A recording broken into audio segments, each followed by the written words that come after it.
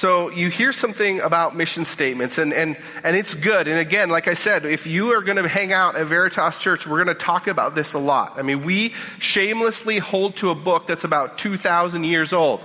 All scripture is breathed out by God and is useful for teaching, training, and correcting in righteousness, that the man or woman of God may be thoroughly equipped. And we'll shamelessly go back to this book because we believe it's true. We believe it's living. We believe it's active, okay? And so this is a habit of so many organizations. We have a mission statement. How do we condense that, and how do we live it out, or how do we speak about it? And so we've summed it up this way. And I'll tell you a secret. I was part of a church in Grand Forks, North Dakota, and they had a mission statement too. And though the words were different, it kind of said exactly the same thing. But it's important. It's important for us because why are we here as a church? Why are we here as an organization? What is the purpose of Veritas Church? What is the purpose of us being in Urbana? What is the purpose of us reaching out to the communities? And there's that question for us where we say, what is our purpose? But like, what is your purpose? I mean, why did you come today? Why are you here? Like, what are you hoping to get out of this? Some of you, I've been here 6-ish months. I'm starting to kind of get an idea like, okay, they come almost weekly. Okay, I don't think I know the person. I'm kind of new here too, if you're new here. So I'm trying to get my feet on the ground here even still. And I was just talking to somebody about how frustrating it is to just not know. And I'm like, I just want to know. I just want to learn. But I have to learn. It's a process, right? And so why are you here? Are you hoping to appease God in some way? Are you hoping to, if you give him a day, he'll give you a good week? Or do you attend church out of tradition? This is what you do. Sunday morning we get up, we go to church, we might eat out, or we rush home for the NFL, right? Or maybe you watched all your football yesterday, right? It's a tradition. It's what we do. Or perhaps you're here to manipulate God. Kind of another negative example too, but again, kind of along the lines of well, God, I gave you my Sunday morning. I could have been mowing the yard. I could have been hanging out with my kids. I could have watched the pregame show. Why are you here? What is your purpose here? And I hope you'll buy in a little bit to our purpose as we go into this. So if you have a Bible, turn with me to the book of Ephesians, and we're going to go through Ephesians chapter 4 a little bit together. And again, this isn't, I don't want you to ever come, as your campus pastor, I don't want you to say to your neighbor man, Veritas Church, it changed me. Because Veritas Church can't do a thing to you. I cannot change anything about you. This staff cannot change or transform anything about you. This school, it's going to do nothing for you. It's 1,000% the Holy Spirit at work within you. Okay, so whether or not you're here or whether or not you're there, it's the Lord working in you. He works through his word. He does work through his body, the church. But it is God who moves. It is God who works in and through people. It's not just Veritas. Veritas is a simple lever, a tool that God might use in your life. But it's important to realize what the church is, or who we are. We're a body of believers. God moves into our heart and we desire to know God better, or we should.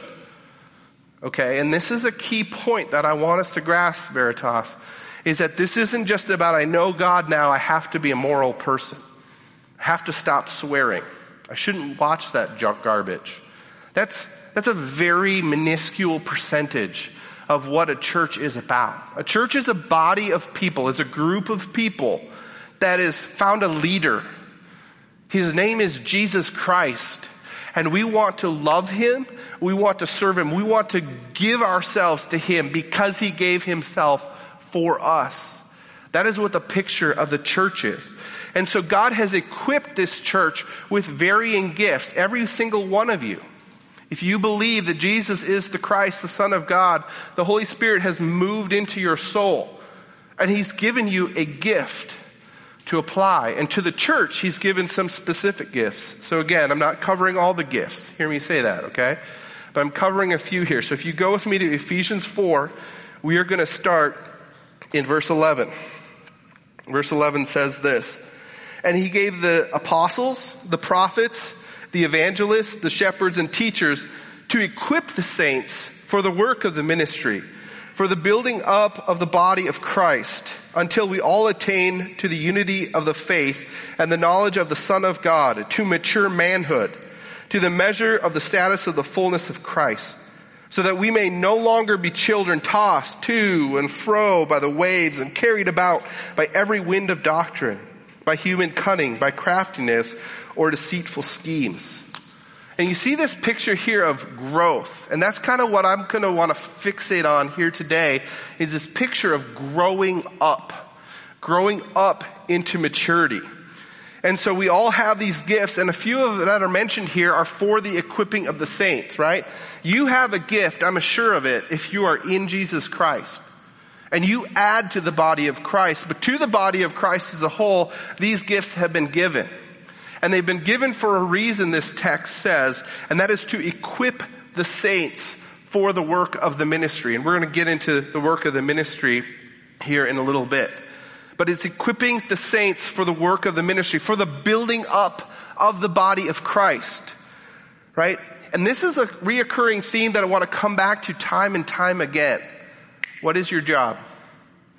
Okay, that in your mind. That is not your purpose. Your job is not your purpose. Your job is not your purpose. Your kids, if you have kids, are not your purpose. Your kids are not your purpose. Your spouse, they are not your purpose. You exist for God, first and foremost, right? And then your view of God, it permeates how you love your spouse, how you pursue your spouse, how you challenge your spouse. Okay? But you exist for God. You don't exist for a paycheck. Okay? Insert farming, insert plumbing, insert electrical, insert office labor. Okay? Those are not first, those are not second. They shouldn't be. Your first thing is God. You exist for God. And so this picture of the church is us trying to grow in our godliness. Again, not first growing even in our morality. It's to equip the saints to do the work of the ministry, to grow our knowledge of God and to act out of our knowledge of God. These gifts are given for the equipping of the saints to do the work of the ministry, for the building of this body of Christ, so that we obtain faith and we obtain knowledge in the Son of God, to maturity. Okay, so 1 Peter 2, verses 2 through 3 talks about it this way. Again, this maturity, this growing up. Like newborn infants, long for the pure spiritual milk, that by it you may grow into your salvation. There's this picture of us being newly born in John chapter 3. As a Christian, you might be 60 years old and have just come to faith in Jesus Christ. And let me tell you, you're wearing a whole different kind of diaper, okay? You are 60 years old and you are 3 months old in your relationship with Jesus Christ. And you're new. You're new, okay? Again, I was just talking to somebody about how frustrating it is to not know all of you yet. Or not know how many of you are visiting yet, because I don't recognize all of you yet. And I just want to know. I just want to be done. I just want to know it. But it's a learning experience. You know, as a lot of your kids, they went into school, right? And when I would always get my math book, I'd always kind of flip to the back, and I'm like, I'm pretty sure I'm going to die. Oh my gosh. They put vowels in the math problems? Are you kidding me? Right? And you just were like, I don't want to learn, right? And my heart seizes and I die behind my desk, right? Apparently I didn't. But there's a journey, okay? There's a journey in faithfulness, much like an infant. I've got a friend who yesterday ran an Ironman, or they're doing it today. I wouldn't say to my 3-month-old, hey, you're doing it. 25 miles, let's go. That would be absurd. And so it is with your faith. You don't know all the stuff. I don't know all the stuff. It's a growth, but as a beginning, like that which is born of flesh is flesh, that which is born of spirit is spirit. And we start this journey, God awakens our heart and we start to know, God, who are you? Because I've been God my whole entire life and now I get to learn about you. I get to be in relationship with you. And it's a journey. Some of you need to give yourself a break. I mean, not to sin, But to grow, it's going to take some reading. It's going to take some practicing. Oftentimes, if you're like me, it takes failure. You screw up. You make mistakes. You learn. You lean into grace and mercy, and you try again. We grow. Much like a child. Don't view it as some kind of a scientific thing. Don't view it as some ethereal idea out there, but it's coming up from within you. Your heart has been transformed, and we as a church want to see mature disciples. We want you to grow in your godliness. We don't want you, it says there at the very end, if you go back to Ephesians, it talks about not being tossed about by human cunning, by every wind of doctrine. Guys, there's so much crud out there. There's so many books by terrible authors. There's so much wrong theology on YouTube and on the TV. And we want you to go and we want you to have an ability to read the Word and love your Savior and say like, hey, that's not good stuff. We should shut it off. And when the waves of this world come in through our communities, through our schools, through our state, through our nation, we want you to hold fast to the kingdom that never fails, that never changes, because it's believable and it's trustworthy. We want to be anchored. We want to grow your awareness of who you are. You don't trust what you don't know. And the more you know God, the more you'll trust Him. We want you to lean in. We want you to grow in that. And that's why Paul says in chapter 4, let's go back to chapter 4. Let's start in verse 15. Rather, speaking the truth in love, here's the word again, as we grow up in every way into Him who is the head, into Christ. It's not just about reading your Bible. It will start to permeate your life, and it'll permeate your decisions. It'll permeate your entertainment. Some of you get saved and you just take off and you're like, I read the New Testament this week. And I'm like, wow, can I have some of what you have? You know, even where I'm at is you go through dry seasons, right? And you read the New Testament, but then it's the application. But praise God that you're reading the scriptures. A fight to apply it to your life, right? We grow up in this truth into Him who is the head, into Christ, from whom the whole body, all of us, joined and held together by every joint with which it is equipped, when each part is working properly, makes the body grow so that it builds itself up in love. I was working on a concrete crew when I was 18 or 19, and we were changing out the deck boards on a trailer. And if, you got wood boards, you've got a steel frame, and you've got cross members. And then you stick carriage bolts through so you have a smooth deck. Well, sometimes if you're on the bottom of a trailer in northern Minnesota, they use salt on the roads. And so the chances of unscrewing the bolt, it ain't going to happen. So you take a grinder, and it produces metal flecks. And I was underneath the trailer trying to jockey some stuff around, and I got a piece of metal in my eye. And let me tell you, I have not experienced anything so painful in all my life. And of course, it had to take a few minutes to get my foreman to take me to the doctor. But I'm like, I can't even function. Like, there's water running out of half of my face. My nose is running. Like, I'm losing control of my life. But there was an issue with my eye, and it affected all of my body. I could barely walk. I could barely balance. As we went to the pickup, I had to have help. I had to have help getting out of the pickup.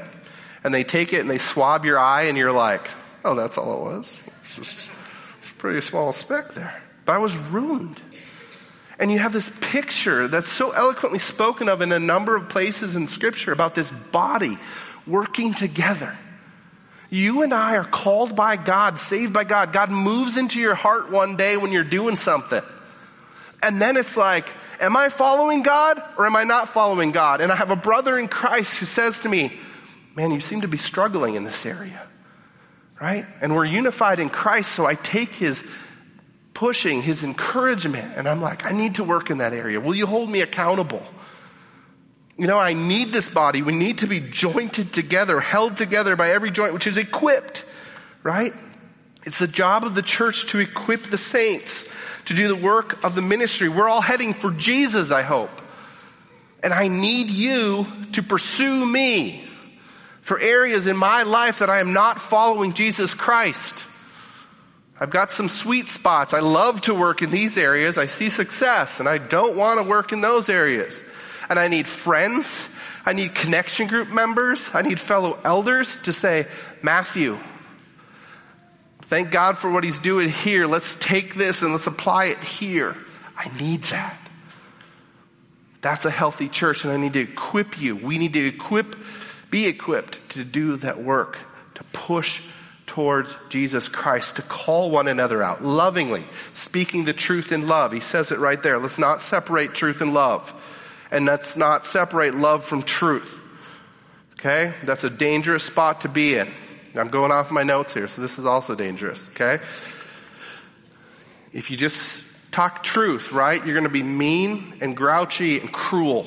Stop it! Stop it! Stop it! And if you're just love, you might think this, I wouldn't call this love, but you might be like, you just do you. You're just great. No matter what you do, you're great. You're awesome. But there's this huge problem in your life. And so it's a mixture of both truth. Like I love you enough to confront you. I love you enough to walk alongside you. And I love you enough to say, this needs to be addressed. To lean in.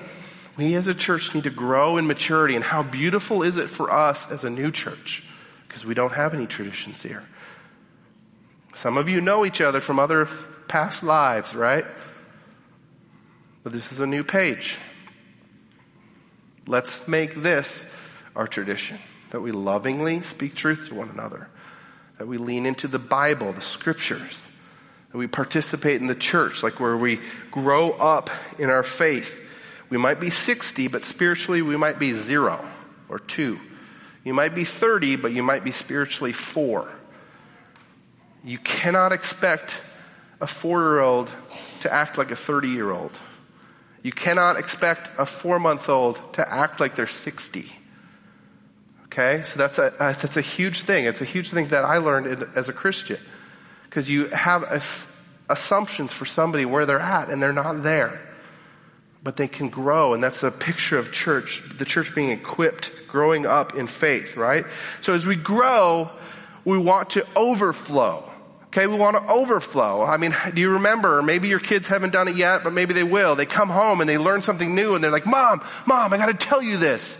Can you believe this? And they go on and tell you. Or perhaps you have something exciting happen in your life. And you come back and you're like, I just want to share this with my family. Like, this happened. It's awesome. Or you go on a trip and you're like, world, I want you to see what I'm seeing right now because I can't believe it, right? And that's the picture of what it looks like to go out as an everyday missionary.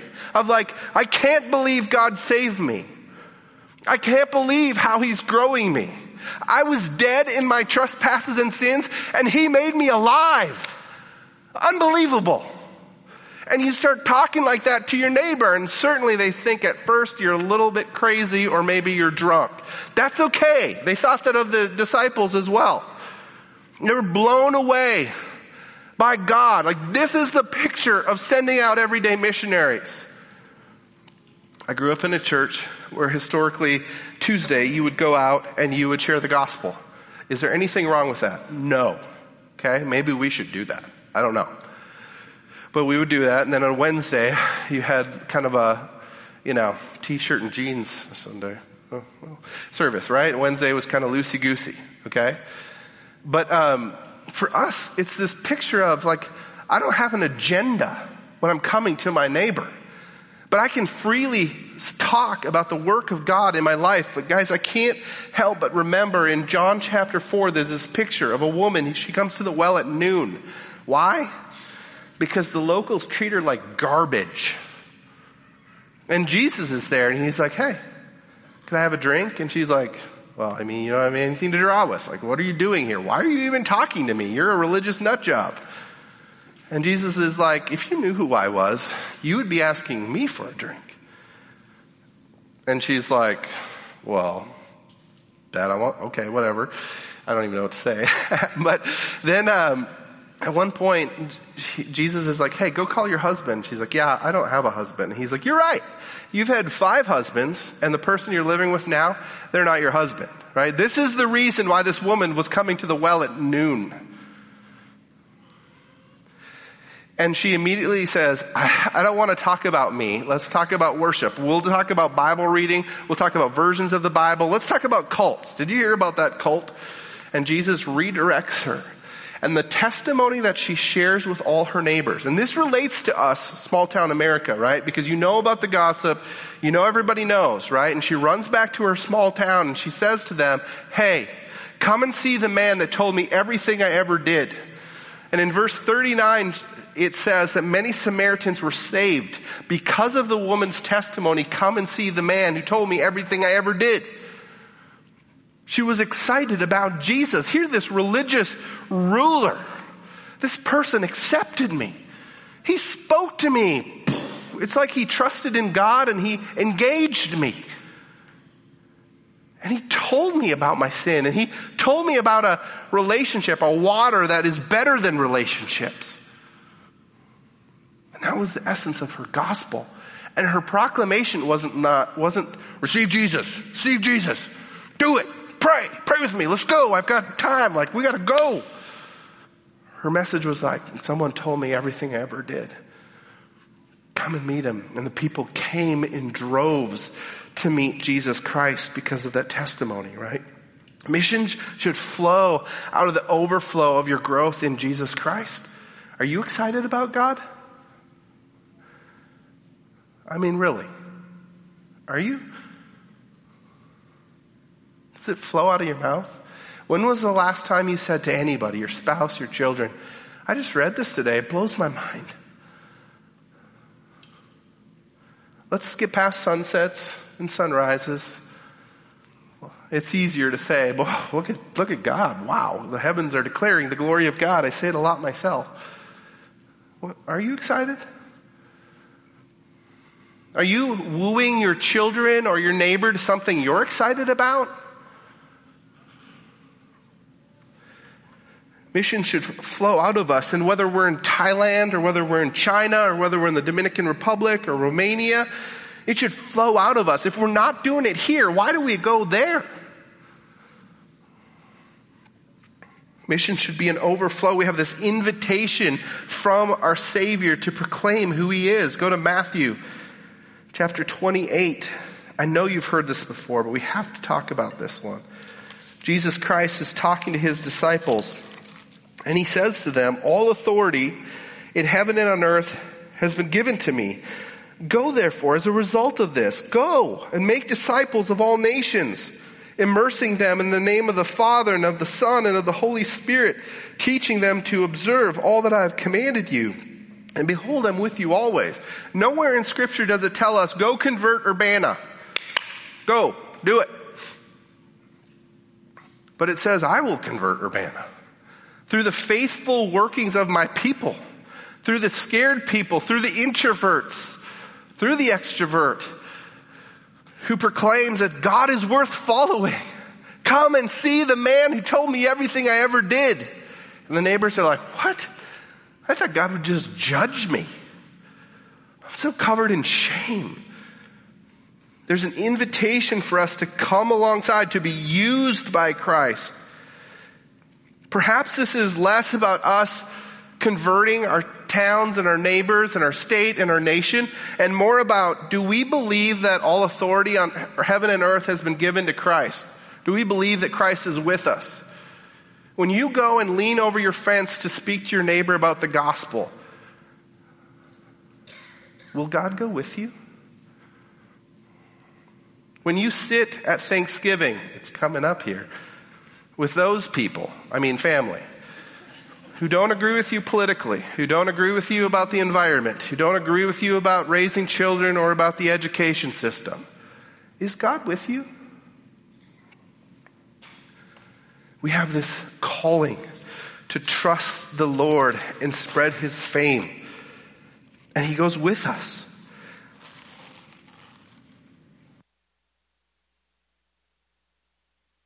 We get to walk alongside our Savior. We get to proclaim, come and see the man who told me everything I ever did. He changed my life.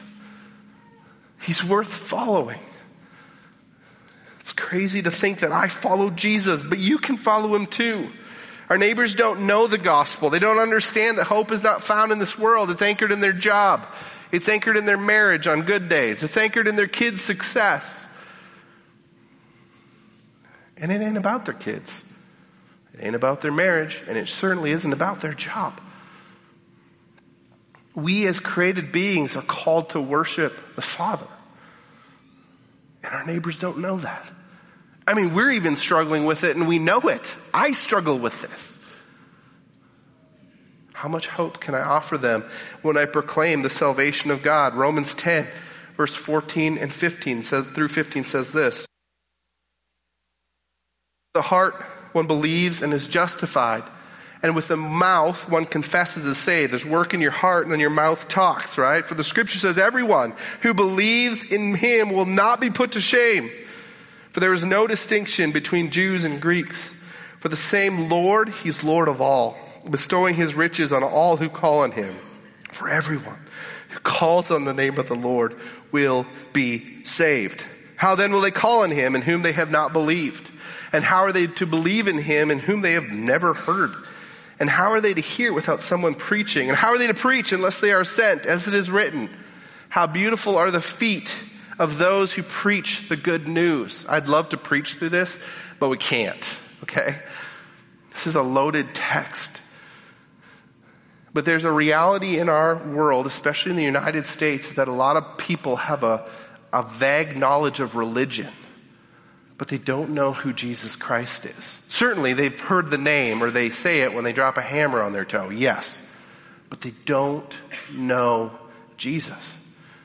Certainly they've heard of a pastor, they've heard of a priest, they've heard of some form of liturgy, but they don't know Jesus. And so we as a church, maybe we should challenge ourselves not to just smile and nod when they mention Jesus. Maybe we should teach them to observe all that he commanded them. Leaning into this person, right? That's what the Great Commission calls us to teach them to observe, right? And the first thing I would argue that Jesus calls us to observe is God. God, follow God. A lot of us, again, we come to this Christianity and we're like, okay, I can't swear anymore. I shouldn't look at that stuff anymore. I should be honest. All good things. But follow the Lord. So you go to a church or you're a religious person, how are you doing in his word? Isn't it awesome what he says in his word? Are they reading the Bible? Are they a part of a community that encourages them, that challenges them? This is the message that we're called. And some of them don't even know Jesus. Yes, they say the name all day long, but they don't have a working relationship with their Savior. They don't understand that we're called to glorify him. And that's kind of the final point of our mission statement, right? We want to make mature disciples. We want to send out everyday missionaries that overflow like God is God. I'm not, and he saved me. I want to proclaim that to our city, to our neighbors, to our towns. And I want to do it to glorify God. And I confess on social media this week, again, I heard the concept of glorifying God wrongly. It is not an accolade. Hey, I ran a race or I passed a test and I earned a badge. And God, I want to give you a little badge because I know you were there. Glorifying God begins in your soul. It begins in the depths of who you are. It isn't that you won and then you give glory to God. It's the fact that the ability to run was a gift from him. Glorify God in your running. Glorify God in your steps. Glorify God. Now again, I think there's some of you who might be like, okay, is this like every step? Okay, glorify God. Glorify God. If you have to go that way, do it. But the point is, you didn't win the race and then give God glory. It's in the race that God is glorified. What are you racing for? So it might not have to do with marathons or 5Ks or walking a block, which is more my style, okay? But this is life. It permeates how you speak. It permeates how you love. It permeates the things that you find entertaining. That I exist not for my spouse, not for my kids, not to survive in the American culture and economy. I exist for God. In fact, 1 Corinthians chapter 4:7, it's not up on your screen, says this: for who sees anything different in you? There's a context, you should read it. And then Paul says, what do you have that you did not receive? Like, what is it that we boast in? That we figured God out? Because that wasn't us. Even when it comes, again, to walking. Like, did you say to your mother when you were in the womb, hey mom, I'd like 2 legs. I hear everyone else has them. Mom, I want this little tube in my ear. This blows my mind. That will help me balance so I don't fall over. Mom, I want to live 80 days. Or 80 years. 80 days, that's tough. 80 years. Can you make that happen? She can't make it happen. It's a gift. It's a gift. Mom, I want the ability to speak. God gives the ability to speak. Who has made man's mouth? Who makes him mute or deaf, seeing or blind? Is it not I, the Lord? That's what the Lord says to Moses. I make speech. I take away speech. I make sight. I take away sight. He's God. He's the Lord. There's no one above him. And we're called to rely on him. We're called to trust him. We're called to display him to the world. If you go to Colossians chapter 3, as you guys get to know me, you will know that Colossians is my favorite book in the entire Bible. And I would love to tell you the story sometime, but I can't. Colossians 3 verse 16 and 17 says this: let the word of Christ dwell in you richly. You're growing in maturity. You're learning the word. Teaching and admonishing one another, singing psalms and hymns and spiritual songs with thankfulness in your hearts to God. And whatever you do, it isn't just church. It isn't after the race that you're saying, oh, and yay, Jesus. Yay, Jesus, I got the touchdown. It's your existence. My existence relies fully on God. I did not keep myself alive last night. I was sleeping. God kept my heart going. I woke up kind of sane, I think. God did that. God gives life. He wrote out the number of my days before the foundations of the earth. God woke me up this morning. And one day he won't. My brother-in-law was 42 years old. Those were all the days of his life that God wrote out. And God was glorified in that. And God was glorified in his life. Is he glorified in our life?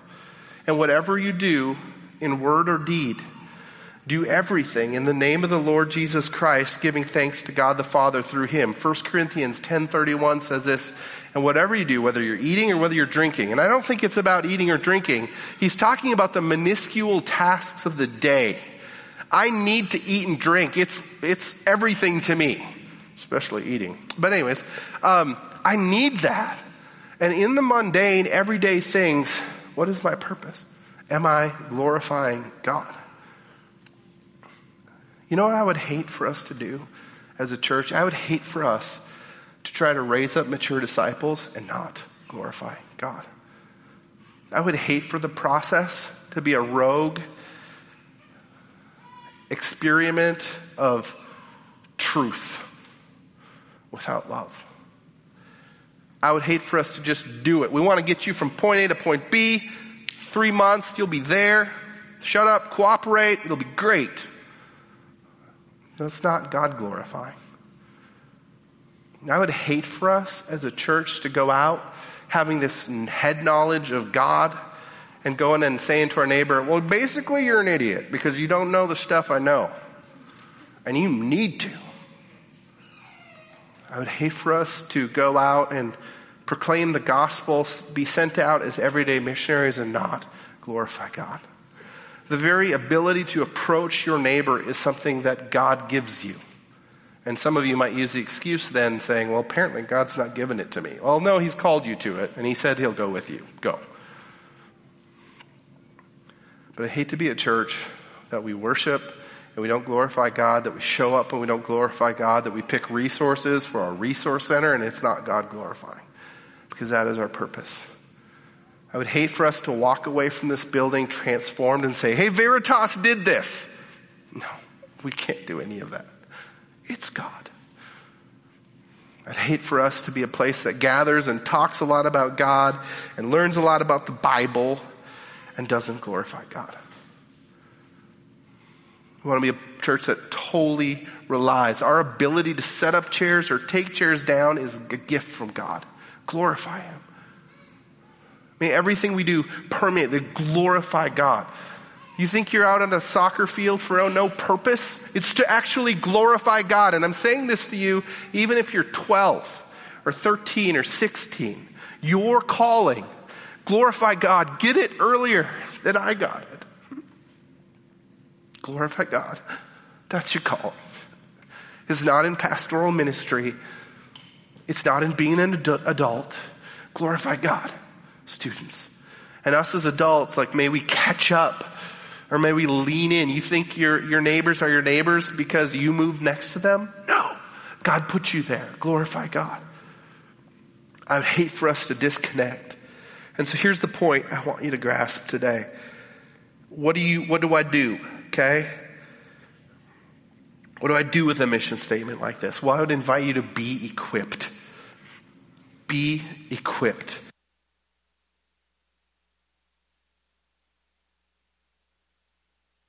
Share what you learn with everyone and glorify God in the process. I don't know how to dilute that one or change it, right? Be equipped. Lean in, okay?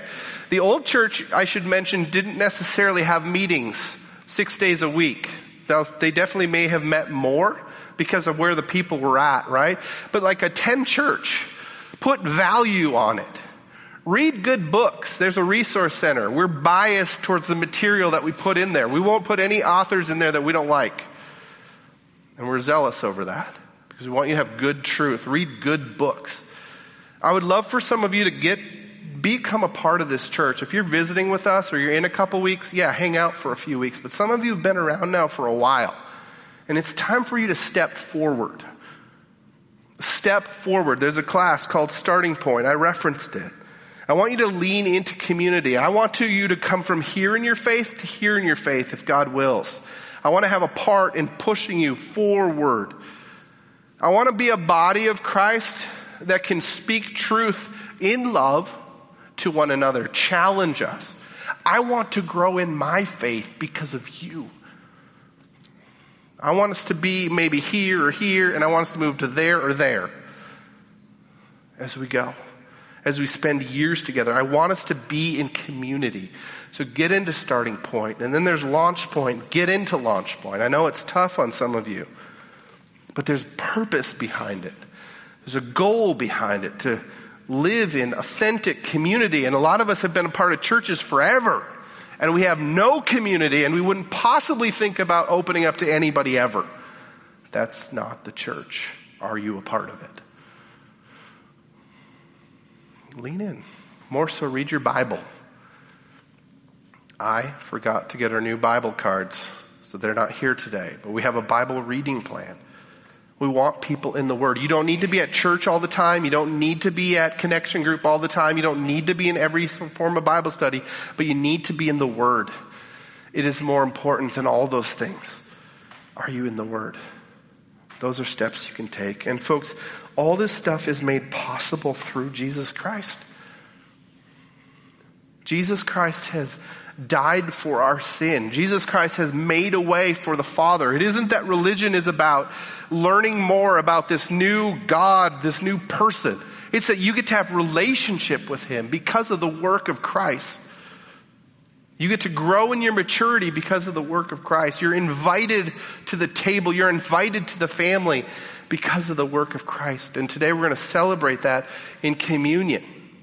We're going to celebrate the fact that we're in a community because of the work of Jesus Christ. We're part of a church that points us to Jesus and wants to continually point us to Jesus, to see us transformed more into His likeness. And we're part of a church that gets to spread hope when the world is so stinking hopeless. We have hope because of the work of Jesus Christ. And so we're going to pray. And then I would encourage you to examine your hearts. Do you believe that Jesus is the Christ, the Son of God? Is Jesus Christ permeating your heart? Sure, you might be 0, You might be 2. You're not perfect. I'm older in my faith. I was saved in the fall of 2006. I don't know it all. I'm still growing. Are you growing in your faith? Is there sin that is separating you from God? Not that you've lost your salvation, but sin creates a rift between you and God. Address it because of the cross and take communion. Let's pray. Father, I'm grateful to you for your church. God, I'm grateful for a body of people who want to follow Jesus, Lord. And I can't help but think of those who might be here out of tradition. God, this is what they do on Sunday mornings. Lord, I pray that you would come alive to them. God, that you would awaken their soul as only you can do. That you would begin to transform their life, God. And I pray that you would use us. God, I think of us as elders, God, that we wouldn't take our job lightly. But God, that we would be in awe of you, and that we would teach well, God, that we would mature your saints to do the work of the ministry, that they would feel equipped, God, to love you well first, and then love others well. God, I pray that we would have an impact in our towns, Urbana, in Vinton, Alburnett, Troy Mills, Walker, Center Point.